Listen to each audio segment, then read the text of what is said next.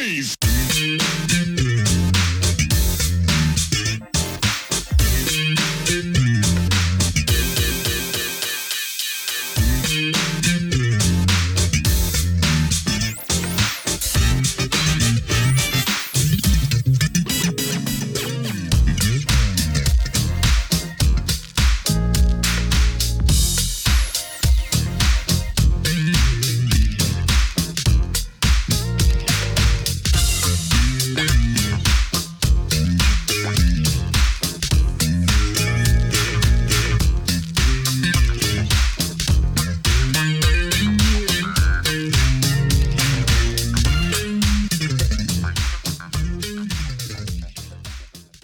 Hello and welcome to another edition of Truth in Rhythm. Brought to you by FunkinStuff.net, this is the interview show that gets deep in the pocket with contemporary music's foremost masters of the groove. I am your host, Scott Dr. GX Goldfine, musicologist, creative arts journalist, and multimedia pro. Whether you're watching the video version of this show or the audio-only podcast version, I thank you so much for your continued interest and support in this show. If you enjoy this programming, there are several ways to help support Truth in Rhythm, as well as contribute to further enhancements and expansion, plus get some sweet perks and rewards in the process. First, subscribe to the Funkin' Stuff channel on YouTube, which is where Truth in Rhythm lives, and be an advocate by spreading the word among fellow funk, jazz, and R&B music lovers. Second, join Truth in Rhythm's new membership program through Patreon, which features 3 tiers for truth believers, truth seekers, and truth crusaders. You can also submit a direct donation to the cause anytime at FunkinStuff.net. At that site, which is loaded with awesome content, you can also purchase the book Everything's on the One, The First Guide of Funk. Shop for official Truth in Rhythm and Funkin' Stuff merchandise, and use the Amazon links for all of your online purchases, which allocates a percentage to this show. Sponsorship opportunities are available as well. Contact me directly at scottg@funkinstuff.net. For those of you who go the extra step in supporting the show, you have my heartfelt gratitude for allowing us to continue to shine the light on those special artists whose quest is to find truth in rhythm.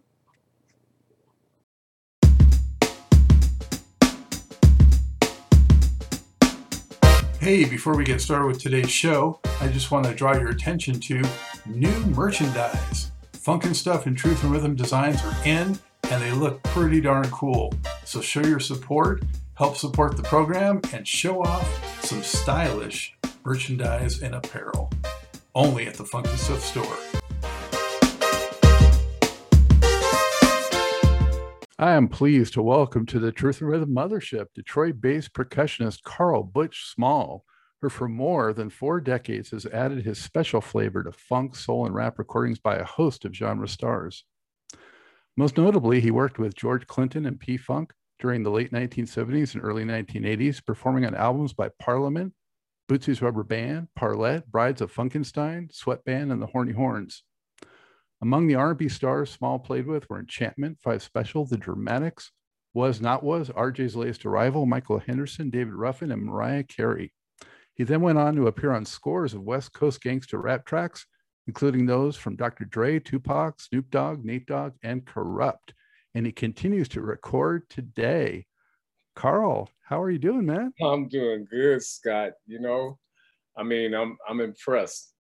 And that's what I like about your show. You go in depth, Truth in Rhythm goes to no length to get all the information so that when you get ready to, interview somebody, you have all the ammunition. Well, I do what I can, but much respect, been looking forward to talking to you, and you've been on so many of my favorite records. So thank you for joining the show. Well, thank you, man. Let me see. How should I put this? I dedicate all of that work to being true to the music, because I've had a chance. My career is still going strong to this day.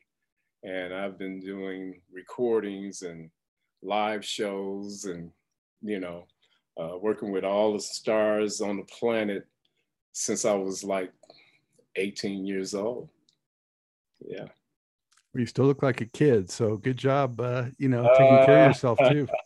yeah, yeah. I do a good job. I think I didn't know I was gonna look this way. I think it's in the genes, you know, and because I'm 68 now, and I'm still doing music. Right now I'm producing a project with the rhythm section from Death Row. It's called Death Squad, RST. That's Ricky Rouse. The R stands for Ricky Rouse. The S stands for Carl Butch Small and my oldest son, DJ Los. And the T stands for Sean Bonnie Rebel Thomas, the keyboardist.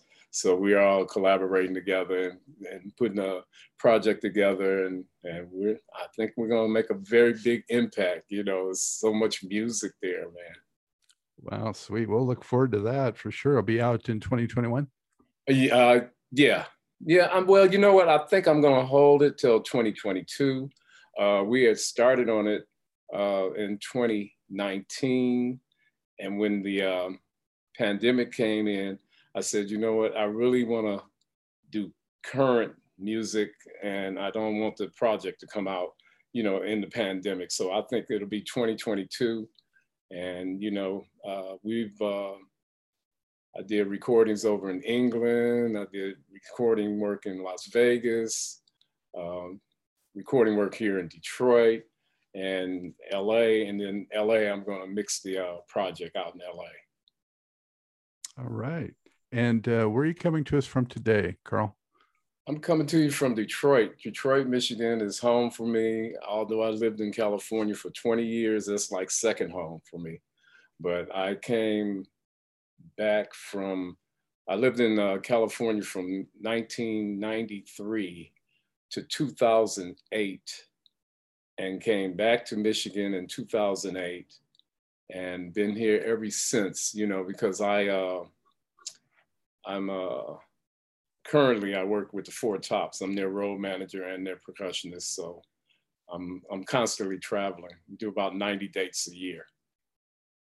We might have crossed paths without even knowing it because I was out there in LA till 2006. So.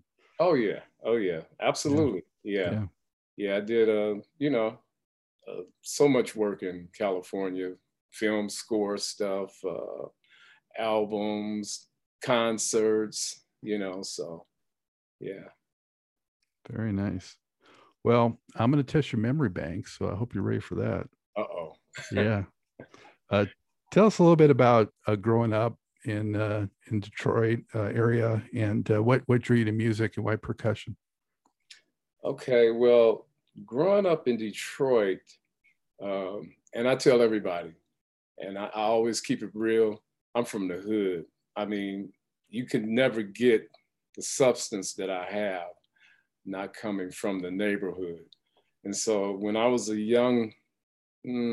was about 10, and my parents, they weren't musical parents as far as musicians, but they were musical people that liked music. My father was a jazz enthusiast type of person, and he bought all the jazz albums. And my mother, she was more so into the soul and R&B. And so in our household, we would have the best of the jazz and the best of the soul and R&B, all the latest records that would come on the #1 station in Detroit, which at that time was WJLB. And so I got interested in the jazz albums because I would take an album and play these jazz albums like, it was Richard Groove Holmes and King Pleasure and Lonnie Liston Smith. So I would read the back of these covers and read about the percussionists. But I thought it was one guy playing on all the records until I started reading the credits. And see, back then, the jazz albums were the only ones that listed musicians on it. all the R&B and soul stuff. Didn't list the musicians, you know what I'm saying? But I like what they were doing, but I never knew who they were. But on the jazz albums, I could read the credits, and then it, you know, this is at a young age. I was saying, well, they all playing the same beat on every album. And I said, they all seem to be, you know, I said, if one person is playing, you know, and I thought it was one person, but it wasn't.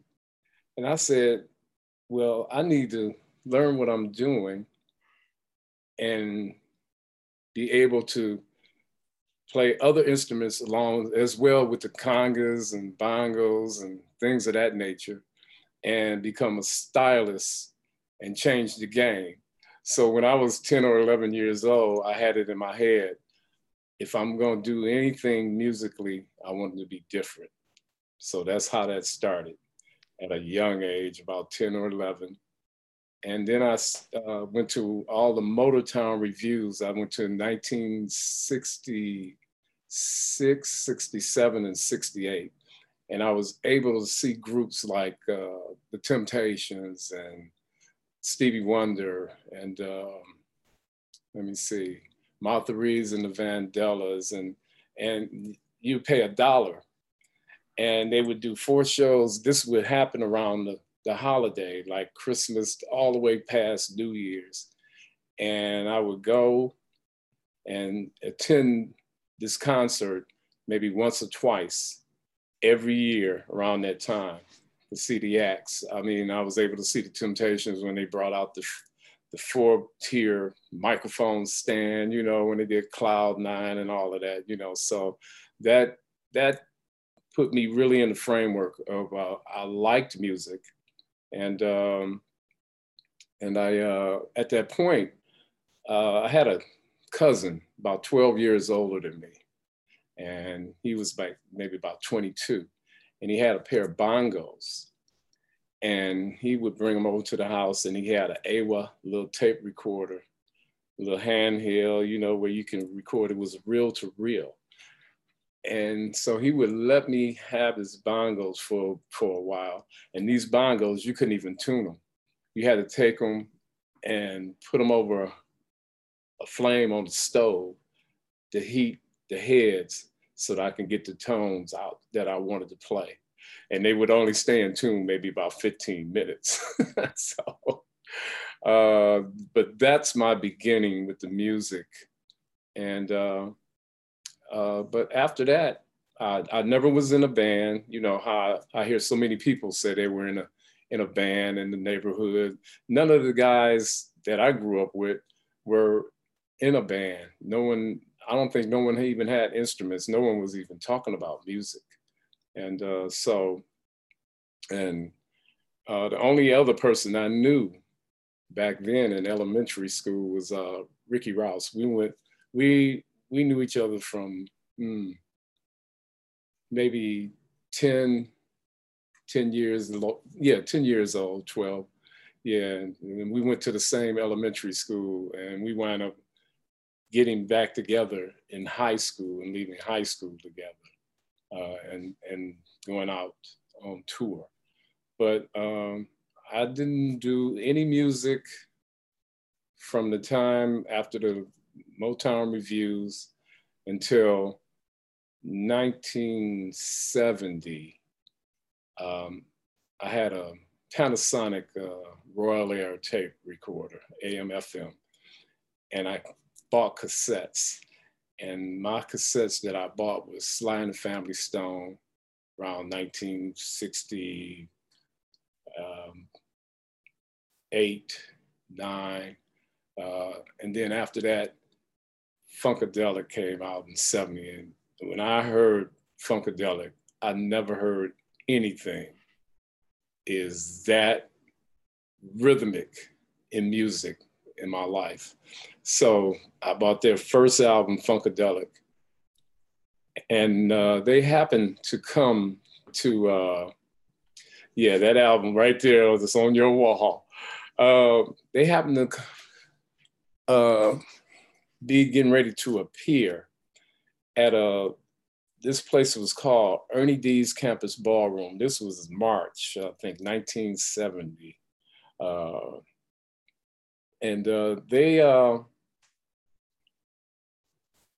the ballroom, this DJ named Ernie D, he was like the #1 DJ on the radio in Detroit on WJLB.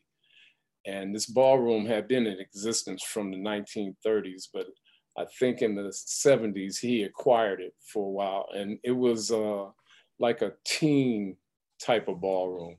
No alcohol, soda, water, chips, hot dogs, things of that nature. And it was upstairs over top of these retail stores off of Livernois and Finkel in Detroit. And they didn't have no air conditioning. And they had all these windows that went all around the perimeter. And they would raise those windows up in the summer and for the air to flow through. And I happened to see Funkadelic because I was real interested in the song, I Got a Thing. I heard the guitars on there and I said, I have to see the guys who played this music and let me see if they can, capture that recording, playing guitars. And I went to the show, and this is the first time I ever seen Funkadelic, and it happened to be the basic lineup. It was Bernie and Tall Ross and Eddie Hazel and Tiki Fullwood and George and Grady and Calvin and Ray and and Fuzzy. And they looked like they were from another world, another planet. And the music, and they had all these custom amps all around, these speakers all around the top of the ballroom. They were like black with blue covering. And I said, this is music. To me, that made me think of want to be involved. Man, my career is so long, man. You definitely tested my well, that's okay. That was a good starting point. Let me jump in. So with that background that you gave, thanks for that. Yeah. Man, I can only imagine, seeing Funkadelic at that point. Wow. I didn't see him, until the mid 70s, but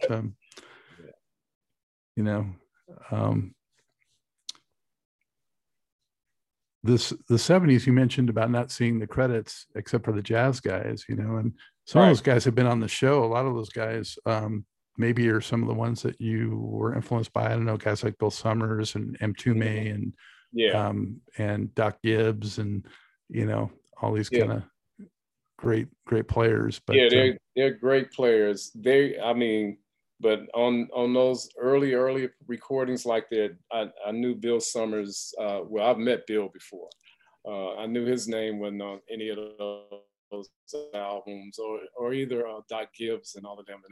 And my hat is off to all of those. Those are, they're like, they're my my fellow percussionist musicians that have done great work, and I love all of them.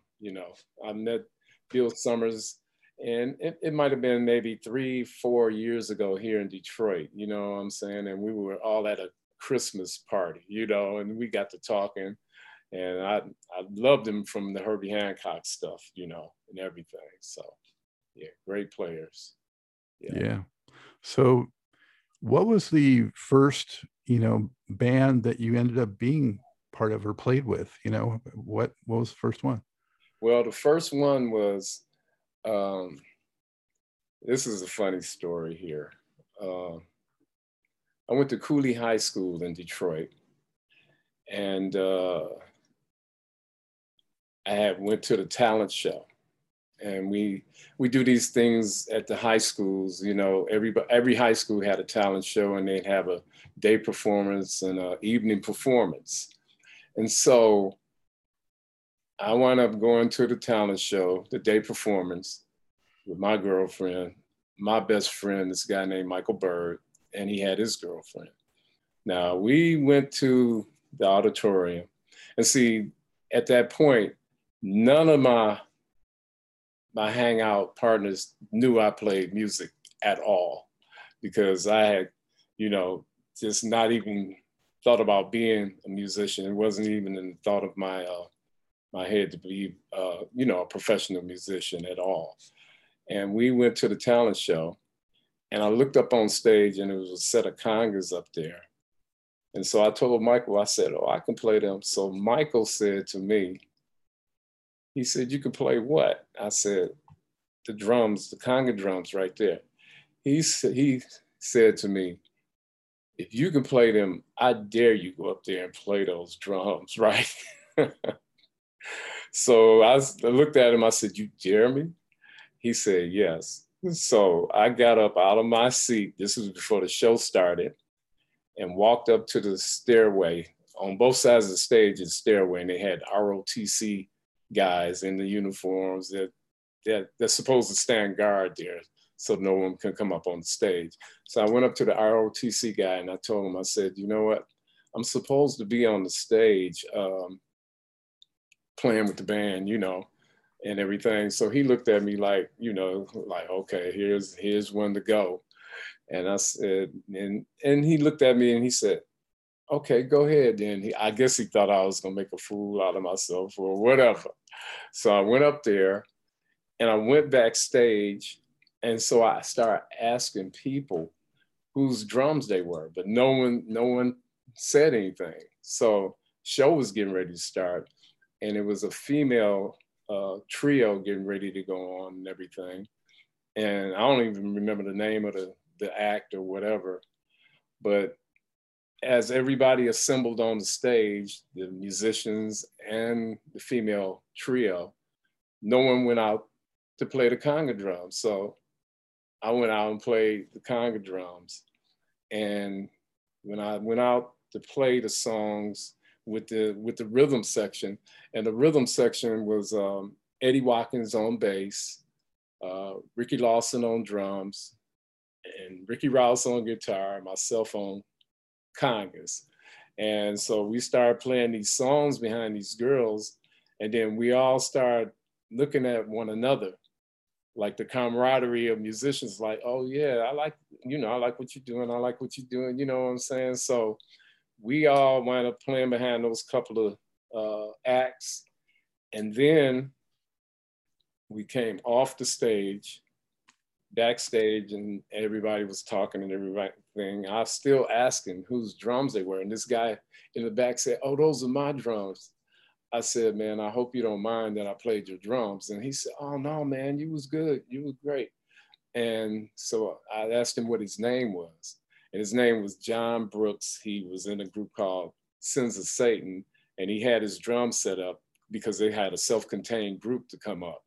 And they weren't going to perform until later in the show. And to this day, John and I, we stayed the best of friends. You know, he passed a couple of years ago, but we always talked. And, you know, our careers, you know, he was definitely a great player and a singer, and we stayed in contact. And so after that little meeting of musicians, we wind up going out. We all left high school together. We probably had a month or two to graduate. None of us graduated. We left and went out on tour with Undisputed Truth. And it was their first tour, and their gold album, Smiling Faces. So that was my first big situation in music, was going out on tour with the music Motown group, Undisputed Truth. Yeah. You didn't mess around. Yeah, we were on there. Dove right in, man. Yeah, we all had music in us. You know, Detroit is a music mecca. You know, if I wasn't born in Detroit, I know my career wouldn't be as vast as it is, you know. So I owe it all to home. I love Detroit. Yeah. Wow. So how old were you when you were doing that tour with Undisputed Truth then? We were about like what, 18, 19. Yeah. Yes. That was the first tour. And you got exposed to Norman Whitfield? I met Norman just once. You know, it was a brief meeting, you know, but I never interacted with Norman. Yeah. So what was it like being you? It must have just been crazy, man, being out there as a teenager. And Right. Well, you know, it was so new for all of us, all four of us that formed that rhythm section that went out. We all left high school together, and all of us in music a major way. The only one that has passed uh, out of the four is Ricky Lawson. But we're all in music a major way. And when we went out on tour, oh man, and then that's my second time that I had an encounter with P-Funk. We were on a show in Rochester, New York at the Kodak Theater. And Undisputed Truth was like a supporting act, and P-Funk, and I think it was some other act on, even in the middle of Undisputed Truth and P-Funk. And they had all their clothes in the dressing room. They were in a like a trunk. And we seen all these weird costumes and all this stuff. And that's when Ricky Rouse, that was the first time he said, man, I want to work with them, you know. And Ricky wound up not working with George till 2008. But we had an encounter with them in 1972 in New York, in Rochester. Yeah. well, that's around the America It's Young time frame, Yeah, I guess. yeah, I think so. Yeah, it was. Yes. Yeah. Free Your Mind, America Eats Its Young, you know, and they had out the first Funkadelic album, you know, so Yeah. Yeah. Still pre-Parliament. There you go. Yeah. Yeah. So how many other groups did you play with, or you know, what was your first time going in the studio before you got involved with P-Funk? Well, before I got involved with P-Funk, when I came back off tour with Undisputed Truth, we had formed a group. We named ourselves Legacy. And one of the girls, Brenda Evans, wound up marrying the bass player, Eddie Watkins. And so all of us formed Legacy and signed with Don Davis, his production company. And so we were working on Legacy project, things like that.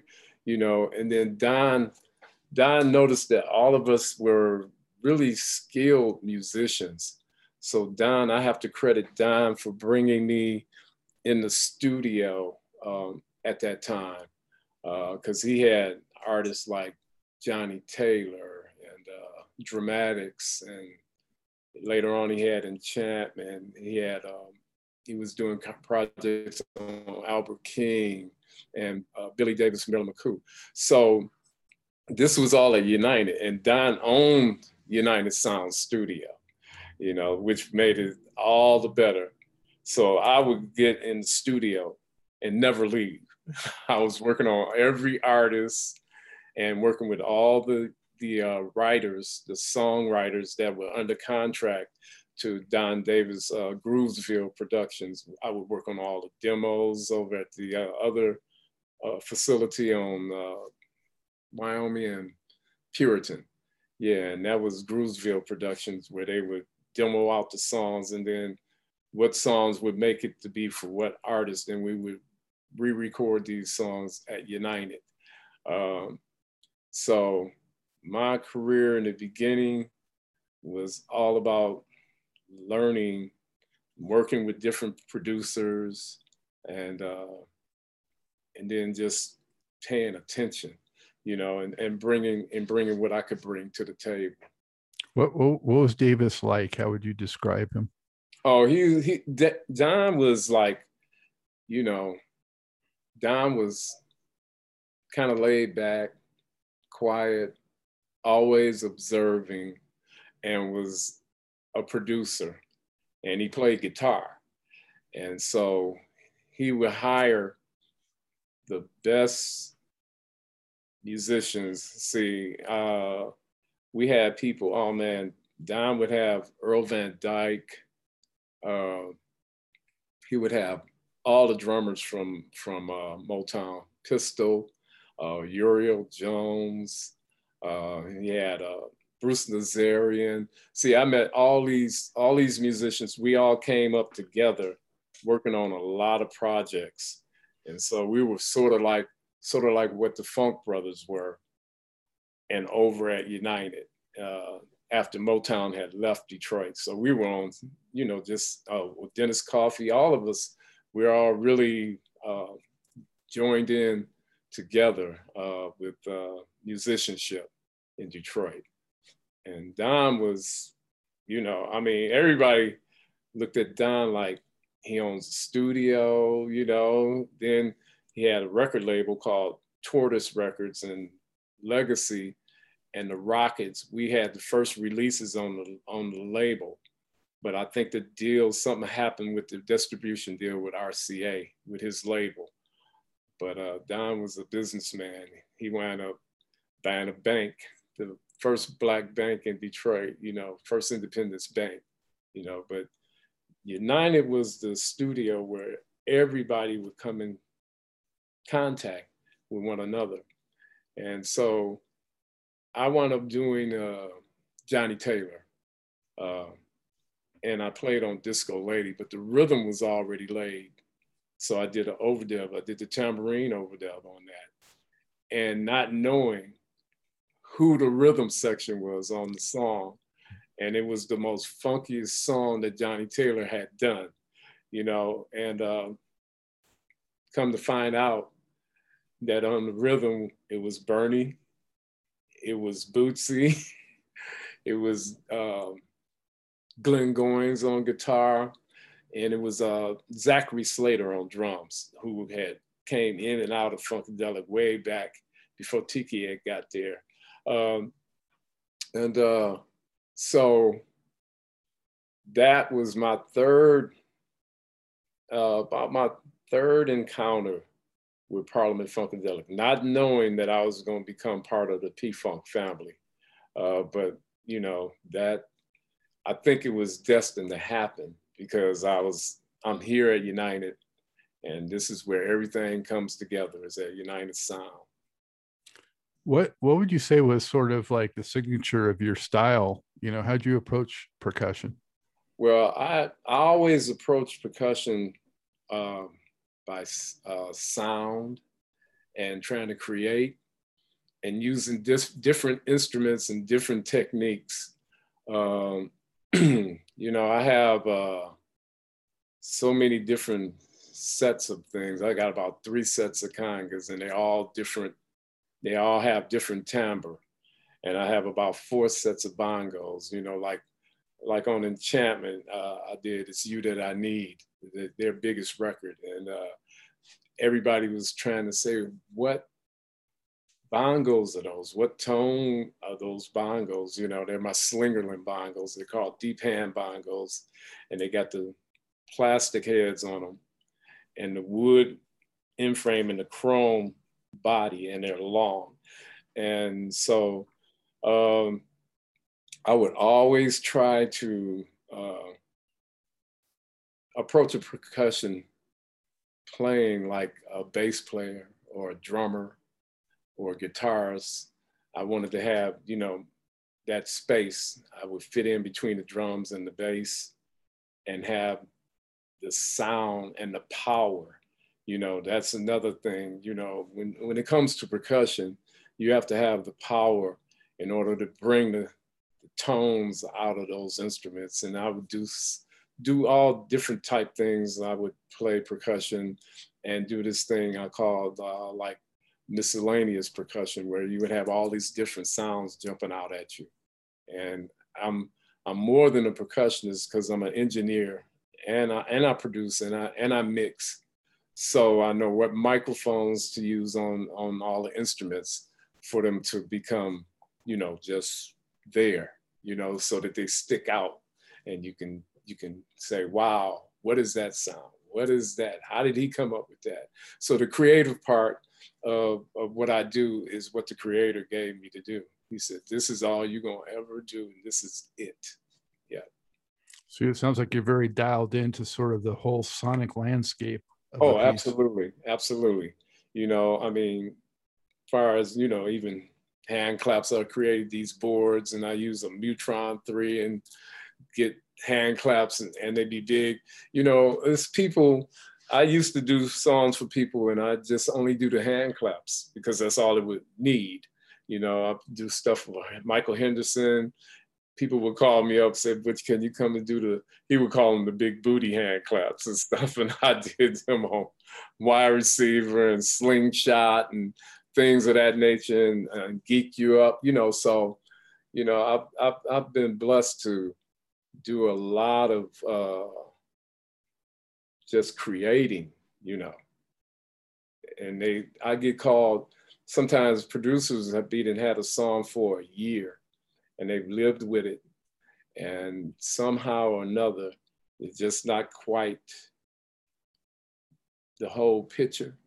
And they would call me, and I would come and paint that picture, and they'd be like, that's it, you know. So a lot of times I can read music, you know, they'll give you basic parts, you know, reading music, but when it comes down to the rhythms of the drums or different instruments that I'm going to use, because, you know, percussionist has an array of instruments, maybe about 70 instruments, and you have to be conscious of what you think is going to work on a, you know, on a particular song, body of music. So did you have some training then to read music, or you just picked that up on your own? No, I just picked it up on my own. I mean, it was there. I didn't even know when I was coming up young, 10, 11, that I had that. You know, I wasn't even focused on it. You know, I really didn't think about being a musician because I wasn't in any bands coming up young. There was no bands in my neighborhood that anybody talked about trying to form a band at a young age. And so out of high school, from high school till now, it's been recording and live concerts. Yeah. So Carl, what were a couple of the most colorful or interesting musicians or characters that you encountered before George Clinton? I would have to say the Funk Brothers, their style, and they were jazz musicians, but they had their own sound and their own unique way of just being a unit. I remember my first recording session with Earl Van Dyke and Eddie Willis. It was myself and Eddie Watkins, and I think it was Uriel Jones on drums. And Don had called us because we were working on these songs at United. I think we were probably working on songs for maybe Dramatics or somebody. And he called me and Eddie to be part of the rhythm with them. And so when we walked in the back door of United, and we were young, we were like, ooh, maybe 20 or so. And so when we walked in the back door at United, and Earl looked at us and said, oh, we're going to be here all day, you know, because we were young and they were older, and they didn't think we would be able to handle what was getting ready to happen. But once we got in the studio, I unloaded my gear, came in, and Eddie came in, and we all, you know, Rudy Robertson wrote out the rhythm charts, and we all started, I think we did about 5 songs that day. And by the time we were through, and see, Don could see us coming in the back door through the control room, through the glass, and he was smiling, right? Because he knew that Earl and them was gonna like take offense of us being so young to come and round out the session. But once we got started and started laying down the songs and we started going through it and everything and things were getting recorded, and we go back in the control room and listen. And then they said, he told Don, you can bring them back anytime. So that we had got, if we had been intimidated, because the studio is like a torture chamber, really. It's the lab, and you try to do your best performances. And if you don't come across in the studio, you know, it's not gonna happen for you. Yeah. And Earl Young, man, God bless him. He's still going pretty strong Oh at yeah, 80 or yeah, whatever. yeah. Earl is 80. And I love all the things that he did, because he reminds me of myself. You know, we go out there and we put our soul into what we do, how we play. You know, and we're not like anybody else. And Earl is like that. He's been my favorite drummer for many years, because he started the disco, you know, the Four on the Floor. He did the OJs, you know, he's did so many, I mean, the Soul Train theme. And see, I get to do all those type of things as well. So his catalog is about his would be bigger than mine, because he's 80 and I'm 68, but I'm on like 28 platinum, yeah, like 25 platinum albums and 4 gold, you know. So, and Earl's got about 50, you know what I'm saying? So I'm just like Earl, you know, I can go to the mailbox, I got checks, you know. So that makes it really, and you get to hear yourself on the radio. Like in the course of a day, I might hear four or five songs that I'm on, you know, and they're classics, you know, like Clark Sisters, You Brought the Sunshine. And I remember when Twinkie told us in the studio that she wanted to do something like Stevie Wonder. And we all said, oh, we can do that. And, you know, and a lot of songs, I wind up starting the songs off, you know, myself, which is very unique sometimes when the percussion starts the songs off, because, you know, like Enchantment, It's You That I Need, they didn't know, you know, they wanted something, they didn't know what they needed there. Mike Stokes said, man, he said, we was in the studio, and I said, you know, the owner of the studio, this was Sound Suite Studio, his name was John Lewis. So John came out in the studio with me. John used to be an engineer over at Motown.